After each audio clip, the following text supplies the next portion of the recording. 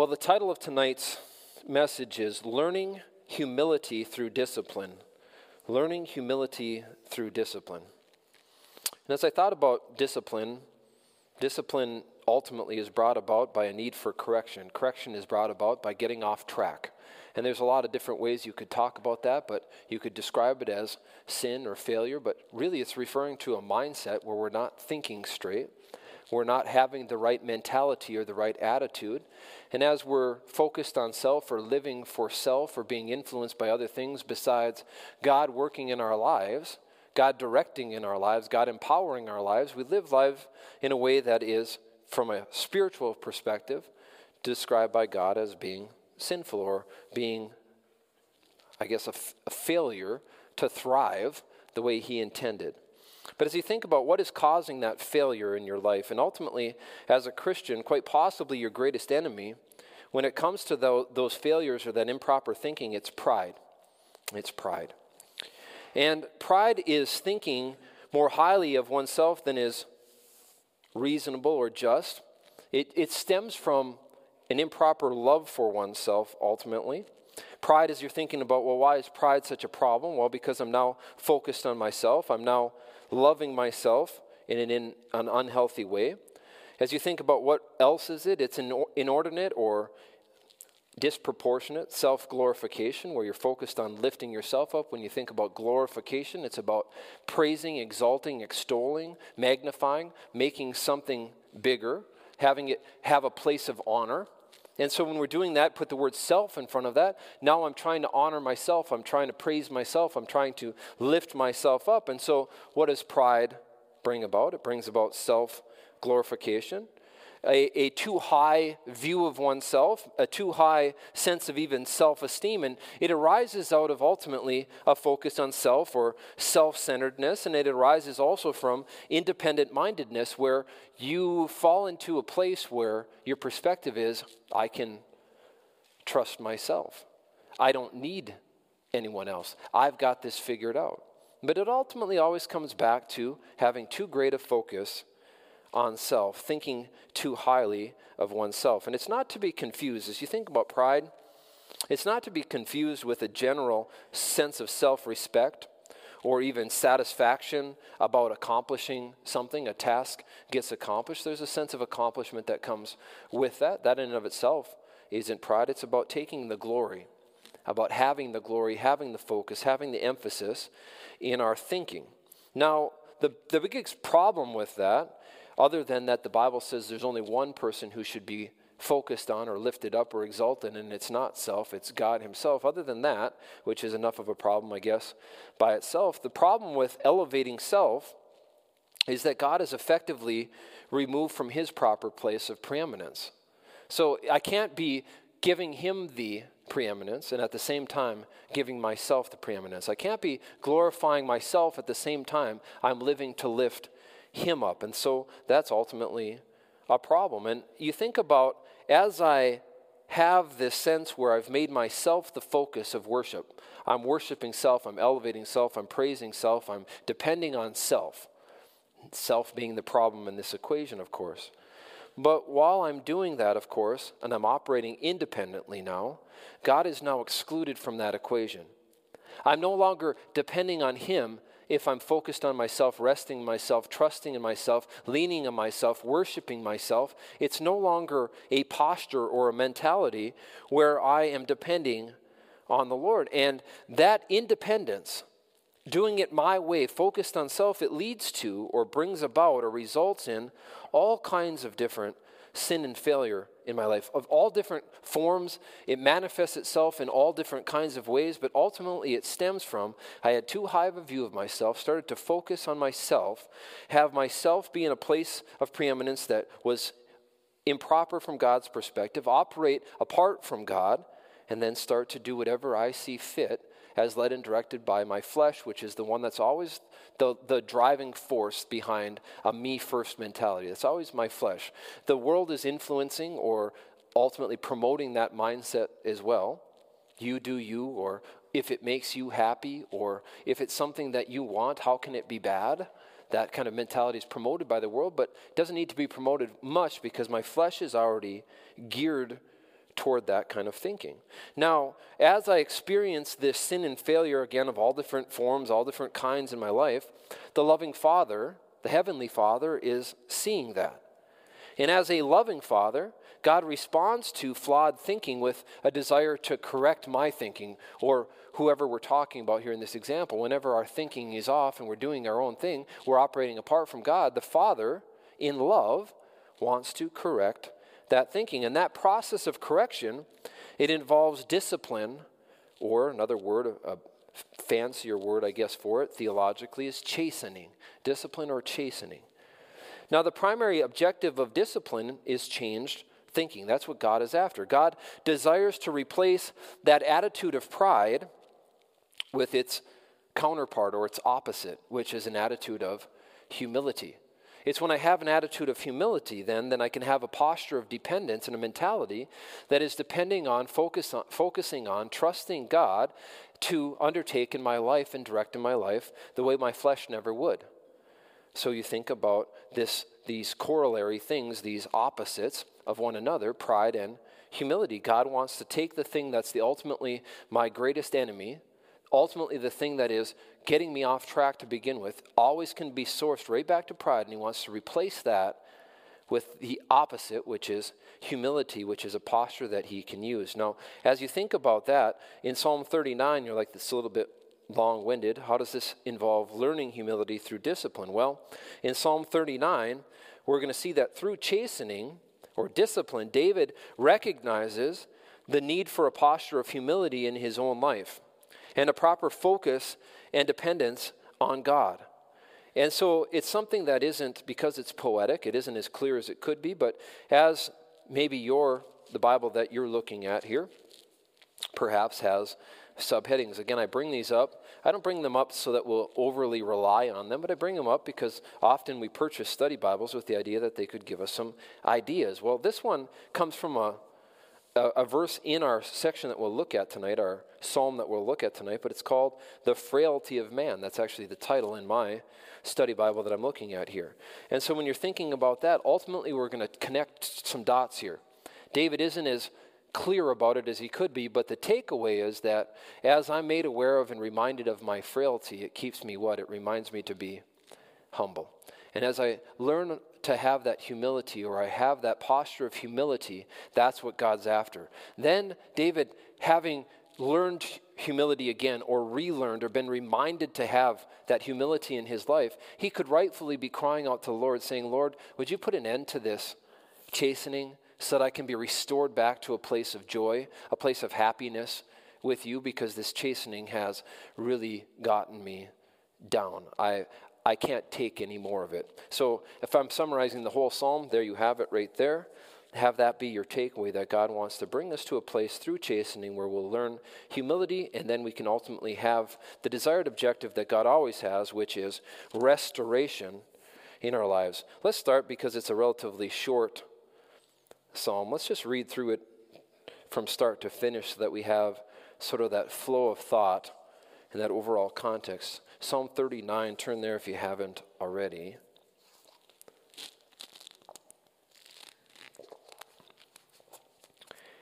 We start with verse 1. I said, I will guard my ways lest I sin with my tongue. I will restrain my mouth with a muzzle while the wicked are before me. I was mute with silence. I held my peace even from good, and my sorrow was stirred up. My heart was hot within me while I was musing, the fire burned. Then I spoke with my tongue, Lord, make me to know my end, and what is the measure of my days. With what objective in mind here? Here's the key to this whole thing. That I may know how frail I am. Verse 5, indeed, you have made my days as handbreadths, and my age is nothing before you. Certainly, every man at his best state is but vapor. Many verses in the Bible that talk about that the time that man has on earth is like a vapor that's here for a moment and then vanishes quickly away. Man's time on earth is fleeting. Verse 6, surely every man walks about like a shadow. Surely they busy themselves in vain. He heaps up riches and does not know who will gather them. And now, Lord, what do I wait for? My hope is in you. Deliver me from all my transgressions. Do not make me the reproach of the foolish. I was mute. I did not open my mouth because it was you who did it. Remove your plague from me. I am consumed by the blow of your hand. When with rebukes you correct man for iniquity, you make his beauty melt away like a moth. Surely every man is vapor. Hear my prayer, O Lord, and give ear to my cry. Do not be silent at my tears, for I am a stranger with you, a sojourner, as all my fathers were. Remove your gaze from me, that I may regain strength before I go away and am no more.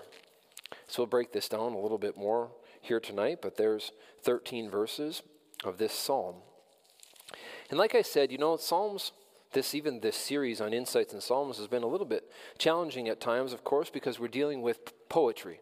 And when things are written through symbolism, they're written figuratively, they're written by way of trying to be descriptive or use other things to make other points that they're not. Poetry is by definition a little bit on the vague side, as we're trying to use creativity to discuss and describe and acknowledge and explain things instead of just saying it plainly. If it was said plainly, it wouldn't be poetry to some extent. And so that's one of the things that we're up against. We have to kind of read between the lines to some extent to figure out what is it that David is trying to communicate here.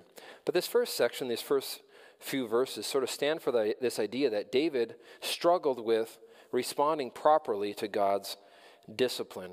David struggled with responding properly to God's discipline. And let's look at this. He had this determination or this mentality where he determined to just take the reproach of God, the divine chastening, even divine suffering in a sense.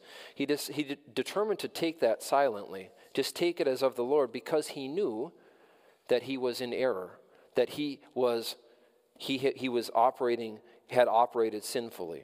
And so then he determined to not make it worse, is how I take these first three verses. Let's read them again.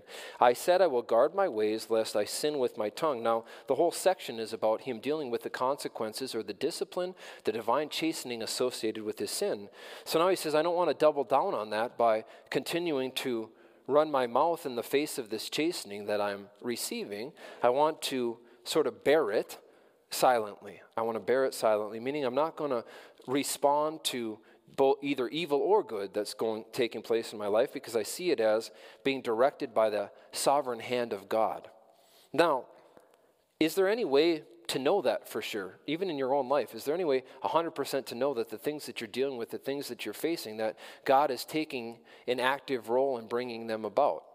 Now you can say God being sovereign, he's in control of everything. He divinely or sovereignly permits things to happen, but does he orchestrate or initiate everything that happens? And my perspective would be no. And so then you're left with sort of, I think any person has to perceive or reach a conclusion about what's happening in their life, but that's not really the point. The point is that's how David saw it. He saw what he was facing and what was happening in his life. He associated it with divine chastening, and so he determined to keep his mouth shut. So he says, lest I sin with my tongue, I will restrain my mouth with a muzzle. This is even while the wicked are before me. I was mute with silence. I held my peace even from good. I'm going to say nothing. And my sorrow was stirred up. But was it easy for him to do that? No. Look at verse 3. My heart was hot within me. I'm trying to be silent or bear this silently. But I was musing, and the fire was burning inside of me while that was occurring. So then I finally spoke with my tongue. And who did he address? He addressed the Lord. We'll get to that in a second. So this is a continuation of the thought from the previous psalm about the impacts of sin and chastening.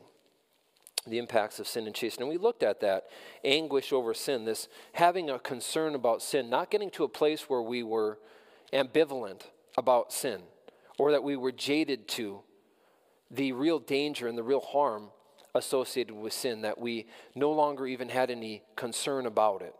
And talking about how that's a dangerous place to get to, and how God wants us to have a concern about these things in our lives, not with a mentality of necessarily beating ourselves up about it or promoting a mindset of shame and guilt as we're dealing with sin in our lives, but from a purpose of realizing that it's very detrimental in our lives and the lives of others, as there's great harm associated with it, not the least of which is missed opportunities to enjoy intimate fellowship with God in those moments and to have our lives count or be used in light of eternity to redeem that time. We can't be doing that while at the same time we're rebelling against God and doing our own things.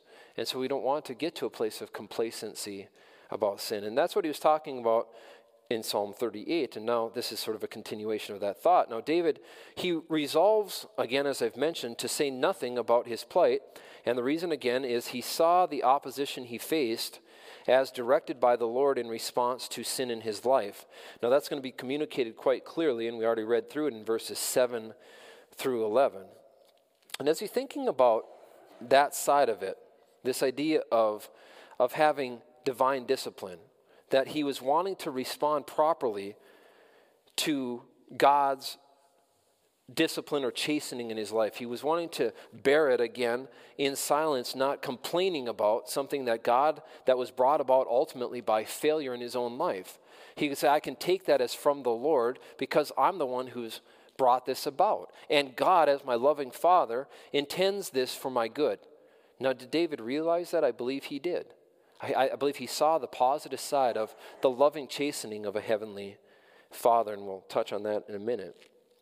Now, when you think about God's discipline of his children, it's intended to benefit them. It has a purpose. Turn, if you will, to Hebrews chapter 12. Hebrews chapter 12. So even though David was struggling with responding properly to God's discipline is not intended to harm us. It's intended to benefit us. It has a purpose. Hebrews 12:10.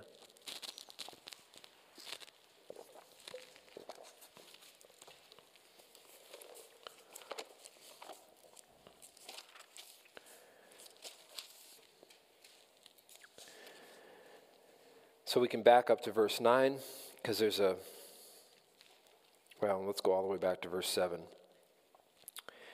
The whole section is about the Father's chastening, the Heavenly Father's chastening, but it's used in contrast, not contrast, but it's compared to what they would have been familiar with, most people would have been familiar with, which is an earthly father's chastening. Verse 7, if you endure chastening, God deals with you as with sons, meaning, for what son is there whom a father does not chasten? I guess it explains it right there. Meaning, if you have a father is tasked with training. And there's no way to train or correct without chastening. Chastening is, first and foremost, it's correction. So, but if you are without chastening, of which all have become partakers, all children have become partakers, then you are illegitimate and not sons. Meaning, if you don't have any chastening, it's because you're not a son. Furthermore, we have had human fathers who corrected us, and we paid them respect. What was the result? We learned to take instruction from them because, hopefully, we saw that they had our best interests in mind. Shall we not much more readily be in subjection to the Father of spirits and live? Meaning, will not it benefit us quite even better if our divine or heavenly Father is chastening us? Won't the outcome be even more useful? Verse 10, for they indeed, this is talking about human fathers, for a few days they chastened us as seemed best to them, meaning they were not perfect, but a heavenly Father is. So they chastened us for a while, a few days, as seemed best to them, but he, meaning God, capital H there, but he for our profit. Meaning we don't always know what the human father's motives were. We can't always assume that they were for our benefit, though they should be. But the heavenly Father, we can always take his chastening knowing it's for our good. Now you see that with this that's the purpose of the chastening. It's for our profit, that we may be partakers of his holiness, that we could live a right life, a just life, a holy, set-apart life. That's the purpose of chastening. So if we come back to this struggle that David is having, I believe he recognizes that, one, he deserves God's chastening, but secondarily, that God intends it to be of his benefit. So his mentality from the onset has been, I'm going to endure this knowing it's for my good, and I'm going to endure it without compounding that rebellious spirit or compounding the problem by continuing to sin with the things that I'll say in response to what God is doing in my life. He didn't want to compound the problem by responding in the wrong way, so he remained silent. Now you see that with this phrase I said, I will guard my ways, lest I sin with my tongue. I will restrain my mouth with a muzzle, even while the wicked are before you. Now, as I mentioned, there's obvious frustration being communicated here. You see, God never promised that chastening would be pleasant. Never promised that. But he did promise that it would be beneficial to us. Now, eventually, verse 3 there, David says, my heart was hot within me, the fire burned. You see, there is an aspect to chastening that is not pleasant in the moment. But then eventually, when he could endure silently no longer, he cries out, but he doesn't cry out to the unjust or the just, the evil, the wicked or the good in his life. He cries out to the Lord. Then I spoke with my tongue. And we're going to see who he addresses that conversation to in verse 4. So now the second section here is that David asks the Lord to remind him of his own human frailty. He asks the Lord to do this. We don't often have that posture where we're saying, Lord, remind me of how small I really am.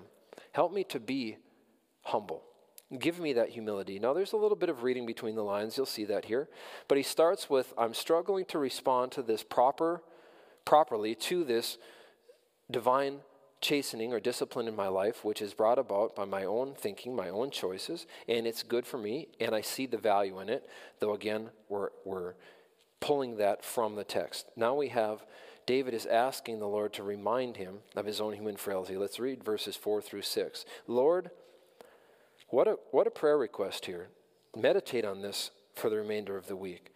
Lord, make me to know my end and what is the measure of my days.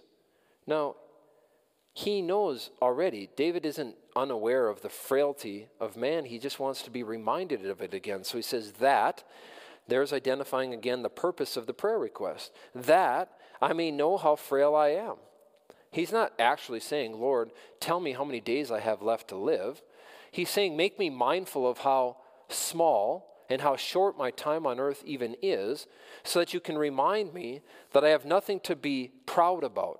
I have nothing to be big-headed about. Remind me of just how small I really am is how I take this. Remind me of my frailty.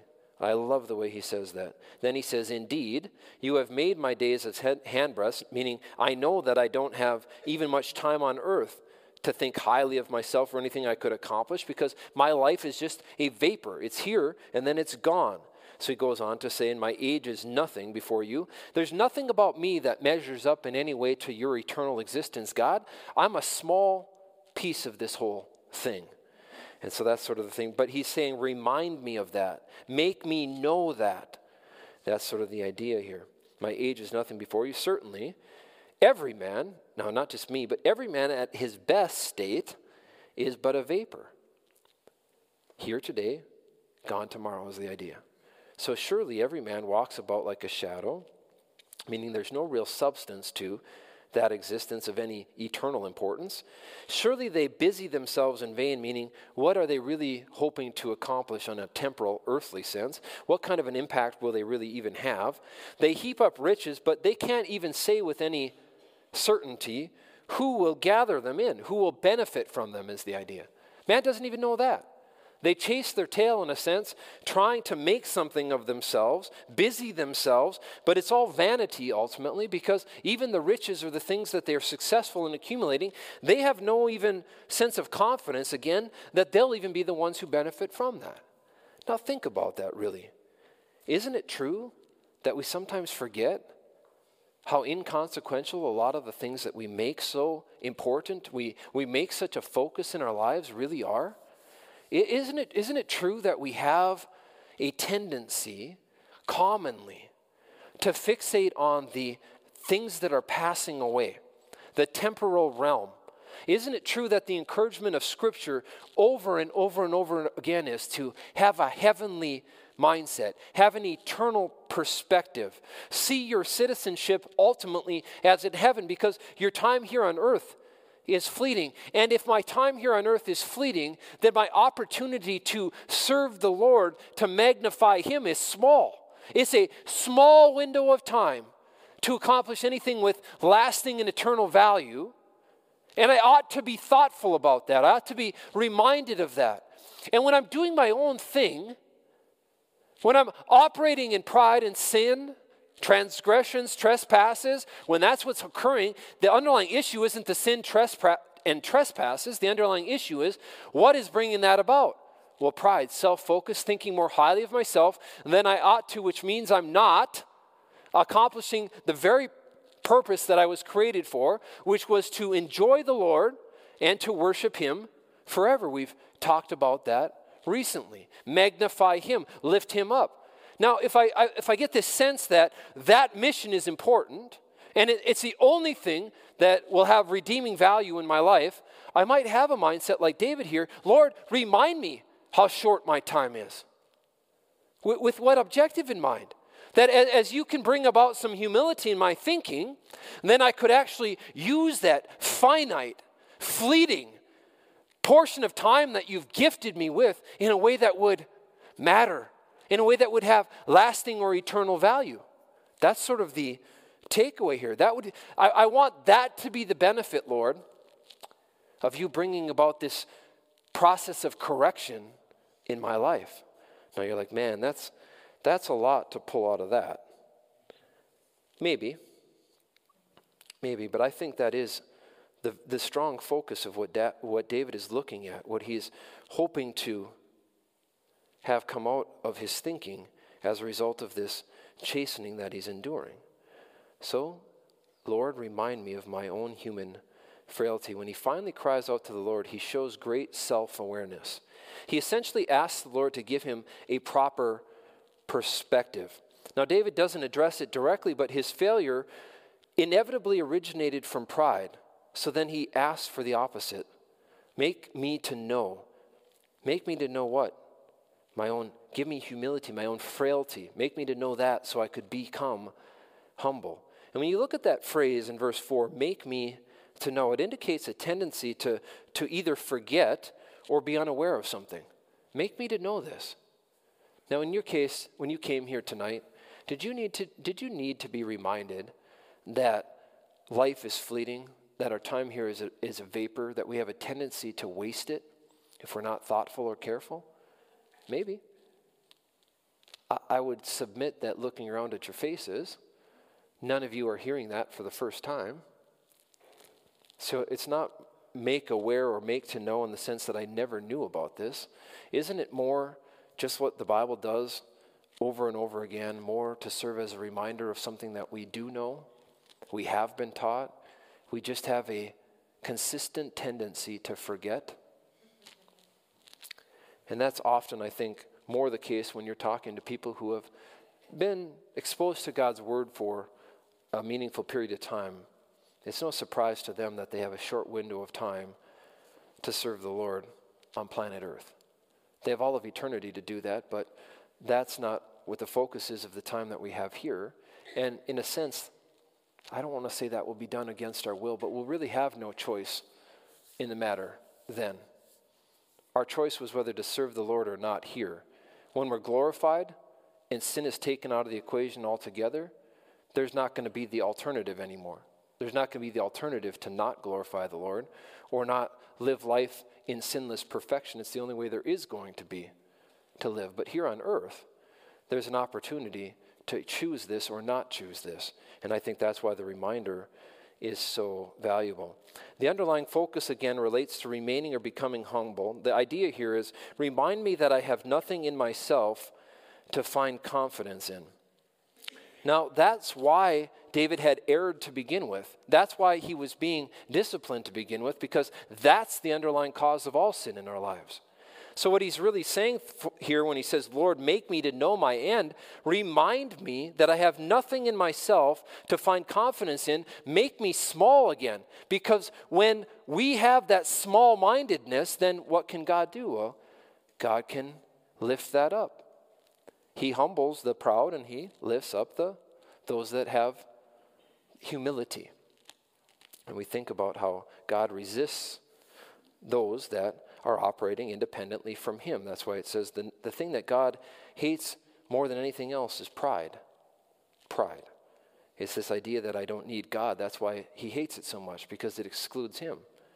It refuses to acknowledge our need for him. So this is communicated, you're saying, remind me that I have nothing to find in myself to find confidence. And it's communicated by emphasizing, again, the brevity of life. and also the lack of certainty in life, the lack of control in life. That's all communicated with these phrases. My age is as nothing before you. Inconsequential, brief, short, lacks certainty. Make me to know my end and what is the measure of my days. He heaps up riches and does not know who will gather them. There's no certainty from the human confidence, human perspective. There's no control in this process. You have choices to make, but you don't have control of outcomes in your life. Think about all the things that you want to control. How well is that going? Right? Think about the things that have aggravated you or caused you the greatest amount of hurt or pain in your life this last calendar year. In many of those instances, isn't it true that you wished or wanted to have the ability or the control to change those outcomes, to fix those problems, to take away that hurt, to change other people, to change circumstances? Did you have any ability to really do that? The answer is most times not. Sometimes you can influence change.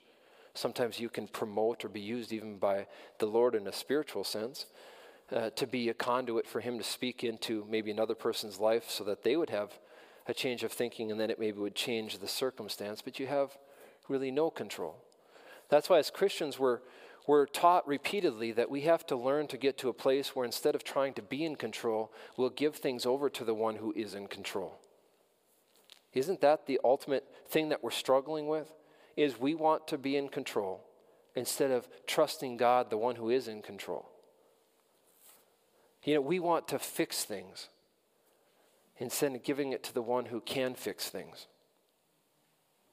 I often try to remind myself, not often enough, but I often try to remind myself, Gus, you have a tendency to want to be a fix-it man.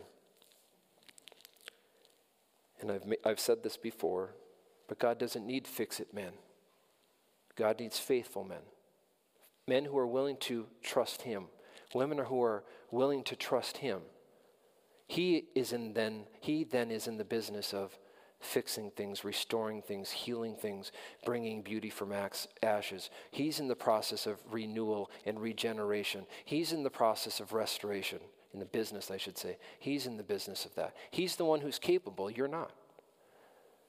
So what does that mentality even come back to? The same thing we've been talking about, pride. That's the number one problem. Trace every root problem, comes right back to that. So we don't want to get too far off track here, but he heaps up riches and does not know who will gather them. Being reminded of our complete lack of control, it's needed. David shows great perceptiveness related to this, especially with this phrase, that I may know how frail I am. What is he really saying? That I may know that I'm not the one in control. Being reminded of our complete lack of control is necessary. That's what David's getting at. There's real perceptiveness there again.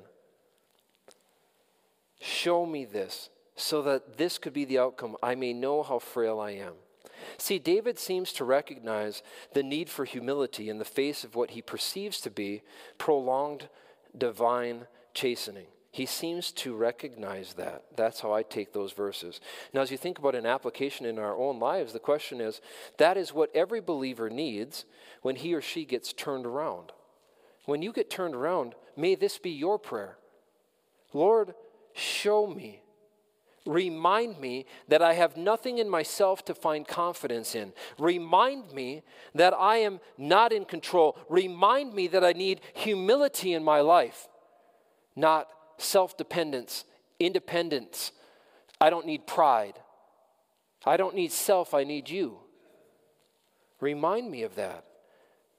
Would we pray for that? Would you pray something like, Lord, make me know, remind me, make me aware, make me to know how frail I am so that I can have that posture again of dependence on you. So we turn here.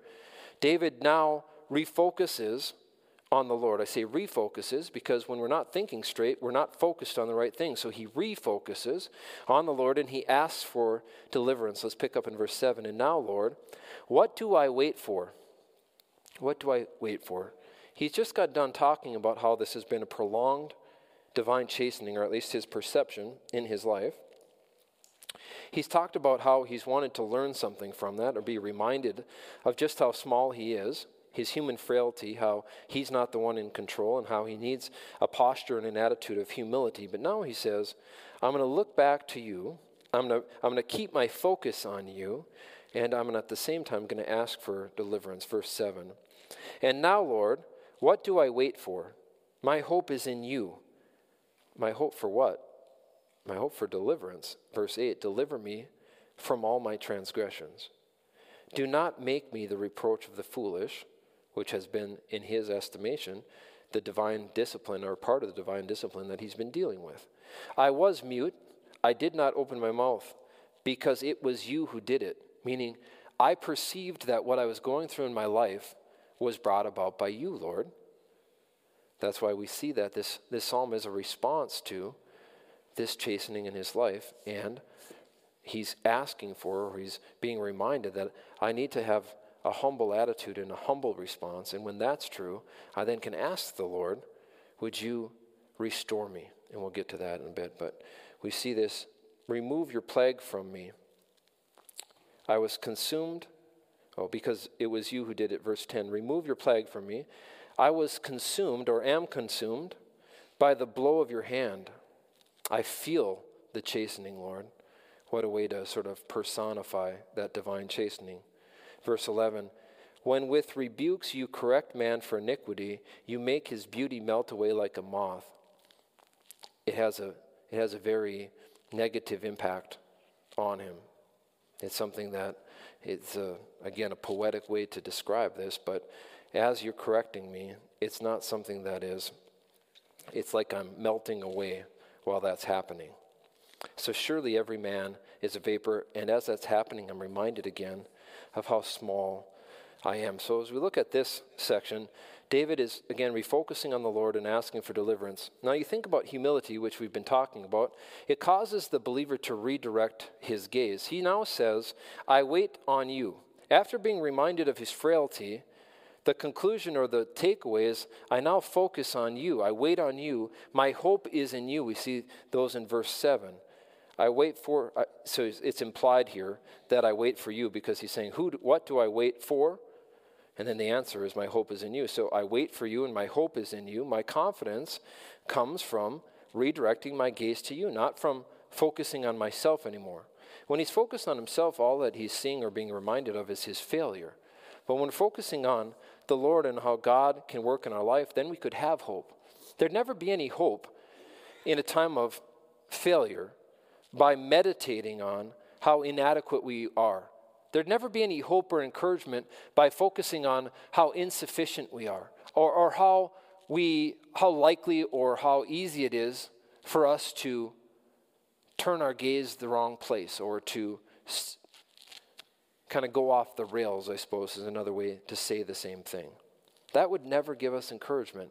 The hope and the confidence comes from getting our eyes back on the Lord. So David, he had become frustrated and was fixating on his suffering, but he's asking the Lord to correct his thinking and to make him humble or small. That's what he had asked the Lord to do. We saw that in verses 4 through 6. But now he's going to ask for deliverance or an end to God's correction. So he had become frustrated. He was fixated on his suffering. He asked the Lord to correct his thinking, make him humble or small. And now he asked for deliverance or an end to God's correction. Verse 8, we see, deliver me from all my transgressions. Remove your plague from me, we see in verse 10, the first part of that verse. So there's, again, this clear connection between what David is going through and what he views to be or perceives to be just or deserved divine chastening. There's a clear connection being made. Now, David, he honestly communicates that the discipline that he's facing is more than he can bear. He reveals his soul, in a sense, to God. He has this very personal way of talking to God. Hopefully we can learn from his example, but he just lays it bare, so to speak. He opens up to the Lord and he says, this is too much. And how does he describe it? It's very, very descriptive when he says, I am consumed by the blow of your hand. I am consumed by the blow of your hand. Does God promise that chastening or discipline is going to be easy or pleasant? The answer is no. The answer is absolutely no. The answer is it never will be pleasant. It will be productive. You're picking the wrong P word. It won't be pleasant, but it'll be productive in a spiritual sense. See, the chastening of the Lord is painful. We see that in verse 11 with this other poetic description. When with rebukes you correct man for iniquity. Now listen to this description. You make his beauty melt away like a moth.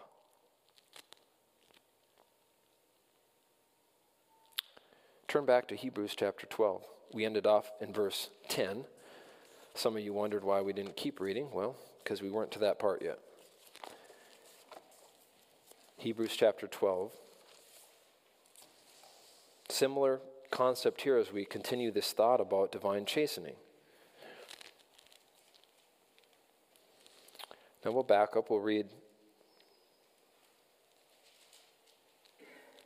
I said verse 12, but I actually meant chapter 12, verse 11. We'll back up to verse 10 again. For they indeed, meaning human fathers, for a few days chastened us as seemed best to them, but he, God, our heavenly Father, he chastens for our profit, that without objective in mind, that we may be partakers of his holiness. It's intended to have a purpose. Now verse 11, talking about, is chastening pleasant? Now no chastening, not some, no chastening seems to be joyful for the present. But what is it instead? But painful. It's painful. It's not a pleasant process. Nevertheless, afterward, it yields the peaceable fruit of righteousness to those who have been trained by it. What is the purpose of chastening? Training. What is another word for training? Correction. What is the objective in all of that? Spiritual growth, spiritual benefit. That we would be able to have an outcome in our lives that would be in keeping with God's purpose for our lives. That we would live set apart or right lives. Not because there's a focus of that, but that's the focus of getting our gaze and our dependence back on the Lord. As we're trusting him, enjoying him, depending on him, then he yields fruit. He produces fruit in our lives. That fruit is right fruit because God can't produce anything but right fruit. And so if you want righteousness or right thinking and right behavior in your life, it starts with being willing to be sensitive to God's discipline, chastening, correction in your life. It takes, again, many different forms, but it all has the same outcome in mind. It's not pleasant, but it's productive. Not pleasant, but productive. Now we see this last section. David, now he asks the Lord to put an end to his discipline or chastening. He refocuses on the Lord. He asks for deliverance. But now in these last verses, he seeks restoration with the Lord. Let's read verse 12. Verse 12, hear my prayer, O Lord, and give ear to my cry. Do not be silent at my tears, for I am currently, we have to insert that word, I am currently a stranger with you. It's like I'm a sojourner, meaning I have no real home or feel like I have a sense of being, a belonging.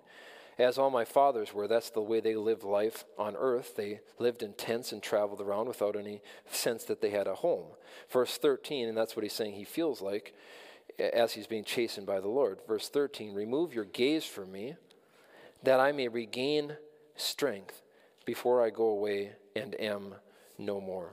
Now, again, you got to pull some of this out of this, but we're talking about restoration. When David pleads with the Lord to hear him, he doesn't mean that God never didn't hear him all along. What he's saying is, respond favorably to my request. I'm not saying hear as in just take it in, but hear it in the sense of answer my prayer. What was my prayer? His prayer is that the Lord would, having shown him his frailty, having humbled him, that the Lord would now restore him, that the divine chastening could have an end to it.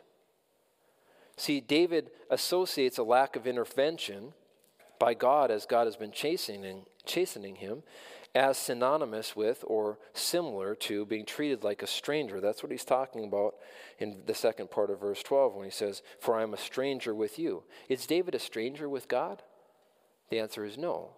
While he's separated from God in the sense of his thinking had been separated from God, where he's dealing with or working through his iniquity in his life, his failures and his transgressions from, again, verses 7 through 11, in that time period, there isn't unity, there isn't intimate fellowship with God while we're actively doing our own thing. That's why David is so interested in being made aware of or humbled so that he can get his focus in the right place and he can come back to a place of being in a restored right relationship with God. Practically, we're not talking about positional restoration here.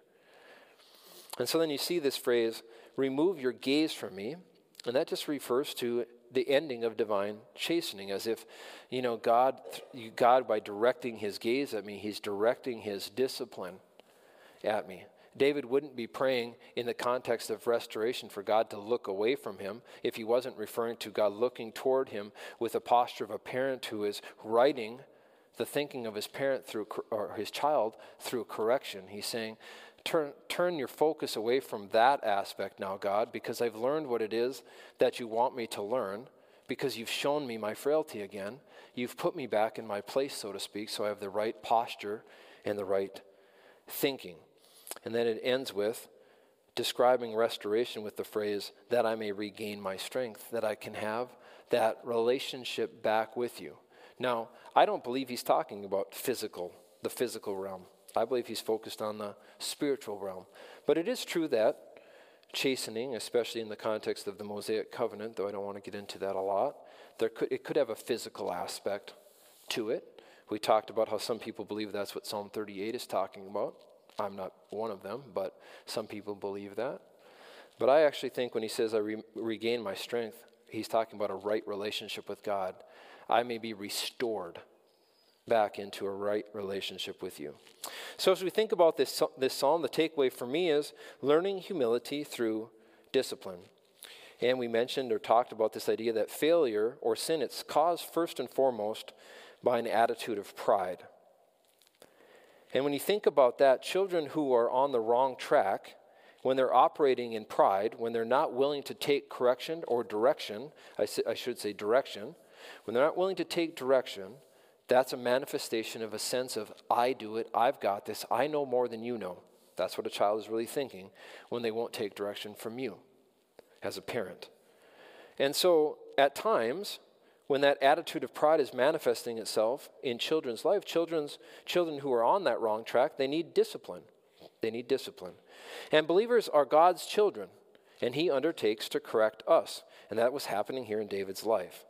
Now, correction is intended to produce changed thinking, and if you're following this train of thought, this flow of thought, changed thinking or proper thinking, it's always characterized by humility. So that's what ultimately the process is here. Pride gets us off track, puts too high a view of self, takes the focus in terms of preeminence in our lives off of God, puts it on ourselves. That then requires or leads us to need correction from God. God being our Heavenly Father, he undertakes, he promises, he's faithful to correct us. The correction is intended to produce changed thinking. Corrected or positive or proper thinking always is characterized by humility. And humility is an attitude then that God can use. Humility is an attitude that God can use. Now, learning humility through discipline, what caused it? Pride. What's the opposite of pride? Humility. You see that the whole thing kind of comes full circle. It starts with pride and it ends with humility. It begins with the problem being pride, and the corrective measure or the solution to that is humility. So that's how we got our title tonight, Learning Humility Through Discipline. Let's pray. Heavenly Father, thank you for this time that we could gather together. Thank you for your word. Thank you for these truths. Pray that we would see that you need to remind us how frail we really are, that at times in our lives where we're focused on self, where we're doing our own thing, where we're trusting in self, that we would realize that we need to be reminded of how much we really need to depend on you and how you need to always be the focus, and that thinking too highly of ourselves is probably our number one issue to deal with. Pray that we'd be sensitive to our tendency to do that, and we'd be looking